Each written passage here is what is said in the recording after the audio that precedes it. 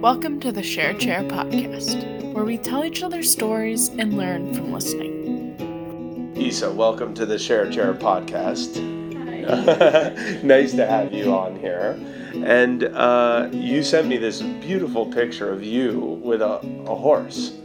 And I was assuming, we'll talk to Isa about her horses. Come to find out, this is not your horse. It's not my horse, it's in France, but I go there almost every holiday, and we just right there in the mountains, and it's really cool, but it's not my horse. Well, but you love horses. I do love horses. Horses are great. Okay. Yeah, I share that passion. You do, yeah, okay. And, so let's talk about that then for a little bit. You go to France to ride a horse in this particular area, and Yeah. explain that for me. Yeah. So the people who, whose horses are, they have their horses, and they're Dutch as well, Mm-hmm. and they moved there, I don't know, 10 years ago or something, and they started up a camping and a little farm for the little kids as well, and they have 9 horses, if I'm correct, and then you can just sign up and you'll go there in the mountains. And So this is in the Alps? no, it's sort of in the middle of France in Morvan. Okay. So. Yeah.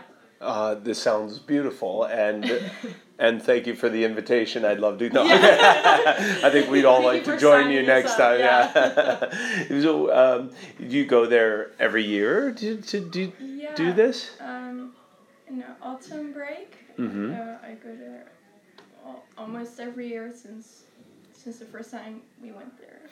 Which was a few years ago, or how? I don't know. I think I was 8 or something. Uh-huh. And at first I wasn't allowed to ride in a mountain because I was too young, and I really wanted to, but I couldn't. And then I was finally old enough, and I was really happy that I Yeah. finally. Of course. And so this is just a really peaceful vacation for you, and Yeah, it's really quiet, and there are a lot of small villages you can visit. So. is that your general preference, like small village and kind of quiet Not a spaces? New York girl, anything? Well, I would love to visit New York, but I don't think I could live there. No. Neither. Or Amsterdam, you're not an Amsterdammer? So have you been here your whole life then in Bergen-op-Zoom? Yeah. Yeah. I was born here, and then I went to school here, and now I'm here. Yeah. And how's that been? I mean, do you kind of like? Do you love it here? Are you happy? Well, yeah. Almost all of my friends are not from Bergen-op-Zoom. They go to school here, but they don't live here. So, but I do like Bergen-op-Zoom, although there aren't many shops. So if you want to go shopping or something, you shouldn't go here. You have to go somewhere else. Yeah, Leidau or. Yeah. But wait, what is this? So I think this is quite new for people who are listening to the States. You go to or a lot of your friends come to this school but don't live here at all. How does that work? Because I think, again, most schools in the States, students are going to a school that is in their city. Within a small exception of regional schools or Right. private. I mean, it can Otherwise, happen, yeah. but I think, Otherwise, yeah. it's everyone who lives in the town just goes to the town school. Yeah. No, in the Netherlands, it's just you go to schools you might want to go to, and then you just choose the one that you feel best. Yeah, it's also because the level of education in this school is higher than the other schools, so a lot of other schools in Bergen-op-Zoom don't have the same qualities that our school has. Our school is pretty small. Yeah, our school is also the only school in Bergen-op-Zoom with this With level only of education. Yeah. So, Yeah. And special that it's so small as Yeah. well. yeah, it is. is. really Even small. for the staff, students is a little under 400, and then for staff is around 30, and that's Okay. it. Yeah. Okay. Yeah. And there is a school in Bergen-op-Zoom that has at least 100 teachers. So Yeah. that's a big Rijksschool difference. has like Yeah. 3,000. Yeah. Students. Yeah. Oh, wow. So that's really big. So we kind of drown as a juvenile student to get in there. You kind of just drown. Just yeah. And so, do you like the fact that Issa, that it's smaller here and that? Yeah, I do love it because, well, you know almost every teacher, and you can talk to them as if something's bothering you, and you have at least you have seen all the students. Yeah. That was one of the reasons that I went here, because it was so small.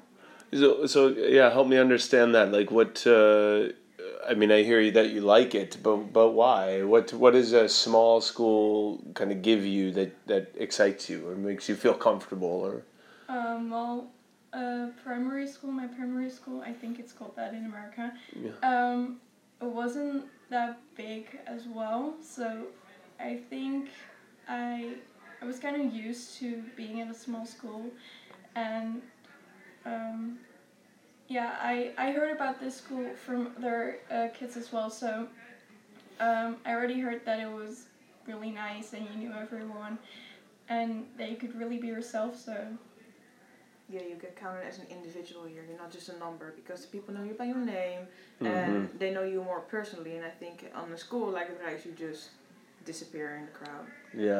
Yeah. And there's a lot of opportunity here as well with the smaller community. It seems for students to really individually shine in what it is that is passionate. Like we talked with you about music, and I know you're in Shakespeare with me. So like every student can find a way to have a voice, and then everyone knows that. So in a bigger school like the Rijks or what I attended when I was in high school, you might be a passionate musician or you might be a really great sports player, but clearly I know so much about sports. A sports player. But that might get lost and you might be only known in that circle, whereas here you really can know that everyone has something is unique as an individual, and you get to know that about everyone. Yeah. Okay, so let's go to something that Robin just said. You're a Dutch student speaking Elizabethan English. Oh yeah. How is that experience? Well, okay, so you're in a Shakespearean play currently. Yeah. And which play is it? Titus Andronicus. That's like his most violent I know. play. I know. I'm playing two characters and they both die. I'm not surprised, by the way. There are 22 characters in total, and 14 of them die. Yes. And their hands cut off, and people are raped, and tongues are cut off, and it's horrible. And your high school's doing it. Yeah. Yes. That's awesome. Yes. I mean, it's really. I think this is something that in the States maybe it depends. At my small school it might not be too accepted or something. Maybe it's okay because Shakespeare did it, so you can kind of but so how do you die in the play? Both times. Alright, so my first character is named Marcius, and I fall into a pit, which is actually really stupid, but the brother of the emperor is in there and he's dead. So and then my brother falls in there as well. I'm playing a boy, so... Yeah. And then other people come and they think we killed him, and they were executed. Ah. And how are you executed? By hanging, or...? I don't know. It doesn't happen on stage, it's off but stage. I do die. Well, let's dream up... No, I'm kidding. How would you prefer to be executed? No. And my second character is just a nurse, and because one of the characters, Aaron, has a baby with the Empress, and the Empress says, well, this baby has to die because it's not a baby with the Emperor. So I go there and I'm like, the kid has to die. But he doesn't want to kill his own baby, and then he kills me. He stabs me. Stabs you. That's on stage. And that happens on stage. How is it to die on stage? Well, at first I'm like, how am I going to die on stage? Like, what do I do? But I just have to yell and then fall on the table. I heard many people have problems with trying to scream. They don't know how to yell on stage because they're very awkward with it. I had problems with that too, but I didn't really practice it or something, but then I had to die and I was like, well, I'll just scream. I don't know, but I'll just do it and I'll like see if it works. Yeah. But it was good, so. And so how long do you work on these productions, and then when do you get to show them off?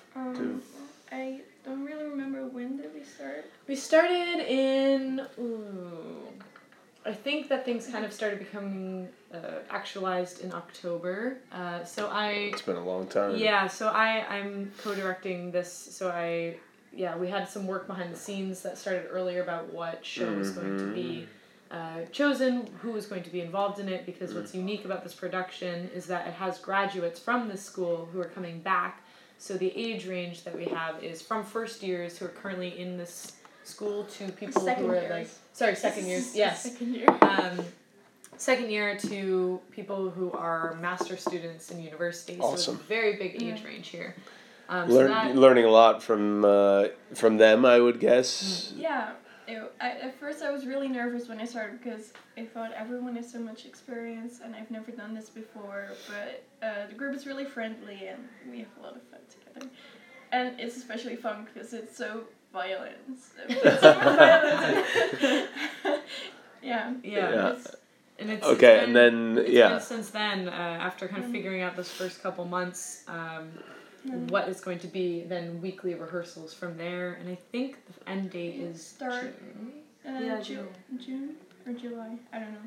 It's either like last week of June, first week I of thought July. Josina said June. Oh, Yeah. But I don't know. And then do you perform it a couple of times, or how does that? Yeah, I think 2 times. At least 2. Okay. At least 2. Yeah, hopefully it was looked at to do kind of a weekend run. Yeah. And possibly 2 weekend runs originally, but just because of trying to book spaces, it's Yeah. kind of hard. We don't really know. What will be Because locked what's down. really cool about this, we aren't going to, we aren't in Rome. We're in England, and it's kind of a mafia setting. Cool. So it's like between Peaky You're gangs. doing Yeah. you're putting it in a different era, a different so, time. Not everyone is stabbed to death. People are also shot. And Yeah. Cool. cool. That's cool. I mean, that's kind of fun to put Shakespeare into different eras, and that's done all the time. And it speaks, of course, to Shakespeare's like brilliance. That you can put him in anywhere. He's using themes and ideas that sort of span time. Yeah. Incredible versatility. So, yeah. So how about like language-wise? How is it to learn and speak Elizabethan English as a Dutch person? We have Cambridge here at school, so it's sort of a higher level of English. So that was easier. But at first I did not understand at all what it said. But it's just kind of getting used to it, and then it's not very difficult. So just But what's been that process? So like you know when you first started, I don't know what this means, but now you know what it means. So how did you? I looked up the story as okay. well, so what it was about in general, and then I just I started reading the play, and when I didn't get things, I just looked them up on the internet. Yeah, okay, good. So you're just using your resources, and then probably a lot of experience as well, and all of that. Yeah, it's And funny. when we're in it, you too can understand it, when you act it out. Mm-hmm. Yeah. It's funny because we had to read Hamlet in English class, in the Cambridge class, and we had just the normal English translation right next to it. But if you would just read the early modern English text for the first time, you would go, "What the hell is this man talking about?" Yeah. And then you go through the English, like, "Oh, okay, I get it. I don't get it anymore. Okay, that's logical." And when our teacher was explaining what it was about, it was much easier to understand. So I get it indeed. When you look it up, it was much more easier. Yeah. So when you think about yourself as a student, I mean, do you see yourself as you're a performer. Are you feeling confident now about that? Or how's it shaping up? Because you're involved in more than just the Shakespeare as well. As I saw I'm involved in multiple plays. I'm sort of addicted to acting. Great. It seems. Good for you. But, Yeah, so I'm also I sing and I've danced, and now I'm acting. I've done it since I was 9 or 8, and well, I do think I've sort of developed. I've really developed, and I can really get into my character and become that character. Yeah. Yeah. How do you do that? I admire that so much in performance, but what does it mean to like I become my character for you? How do you? Well, you start thinking, okay, so I'm playing this character. For example, my character is really insecure and she doesn't really have her own opinion. So you start thinking about what she would do in different situations, and you sort of try to act that out and start thinking like that character. That's cool. I mean, so I care a lot about empathy.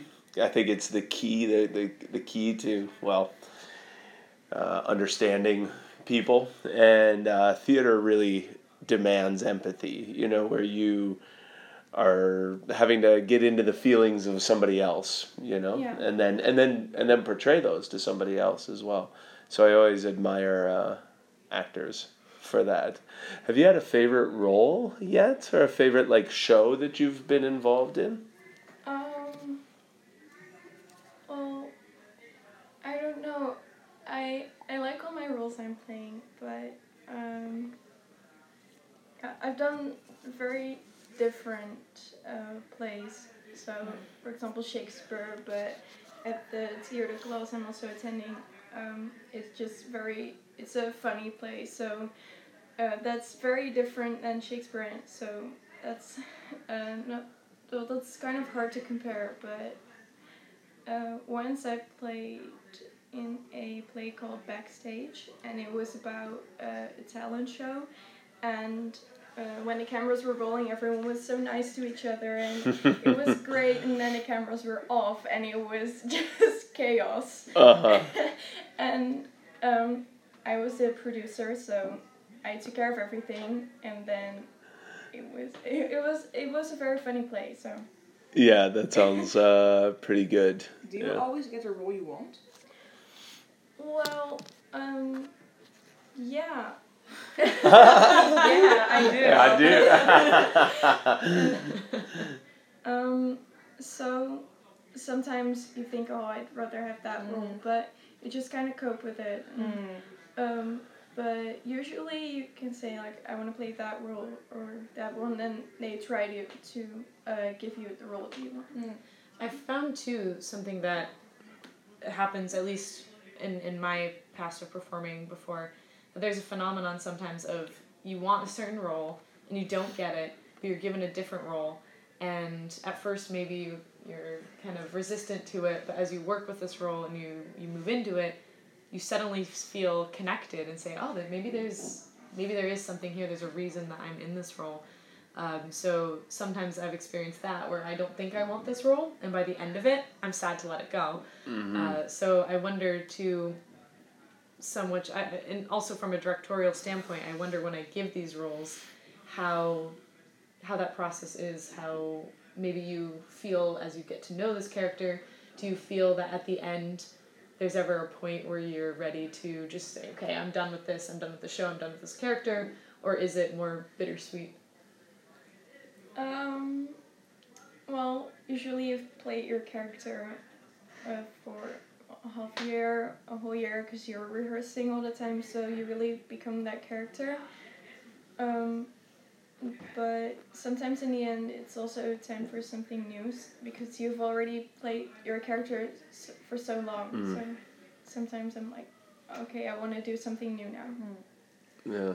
Do you find that there's anything in performance, whether it be kind of the confidence or the projection of self, that you've been able to take from the performance space like into life so far as you continue doing theater? Is there anything that you've learned or adapted and taken with you? Well, when I was little, I was really insecure, and I think theater really helped me to become more secure and confident about myself. So. Yeah. It has a wonderful way of doing that. Yeah, because you have to step up for the sake of other people as well. Yeah. You have to get to a place of confidence. I really think theater has a great way of doing that. That if you have a piece of advice for the listeners, just something that you've learned, something that, before we leave the podcast, you could say, yeah, if people did this, it would help. It would help. What would you tell the listeners? Well, you should always be nice to people, even though sometimes you may not like everyone, but you should always be nice, because if you are nice to someone else, people will be nice to you as well. Yeah, it seems so simple, but it's not. Is it? Right. Yeah, and you learned that message from whom? Where have you learned that most? My mom. My mom told me. So. And it's worked out well for you? Yeah. Yes, it did. Terrific. It's really nice to meet you, Isa. Thank you so much. Thank you. Thanks for listening to this week's episode of the Shared Chair Podcast. Stay tuned for next week's episode.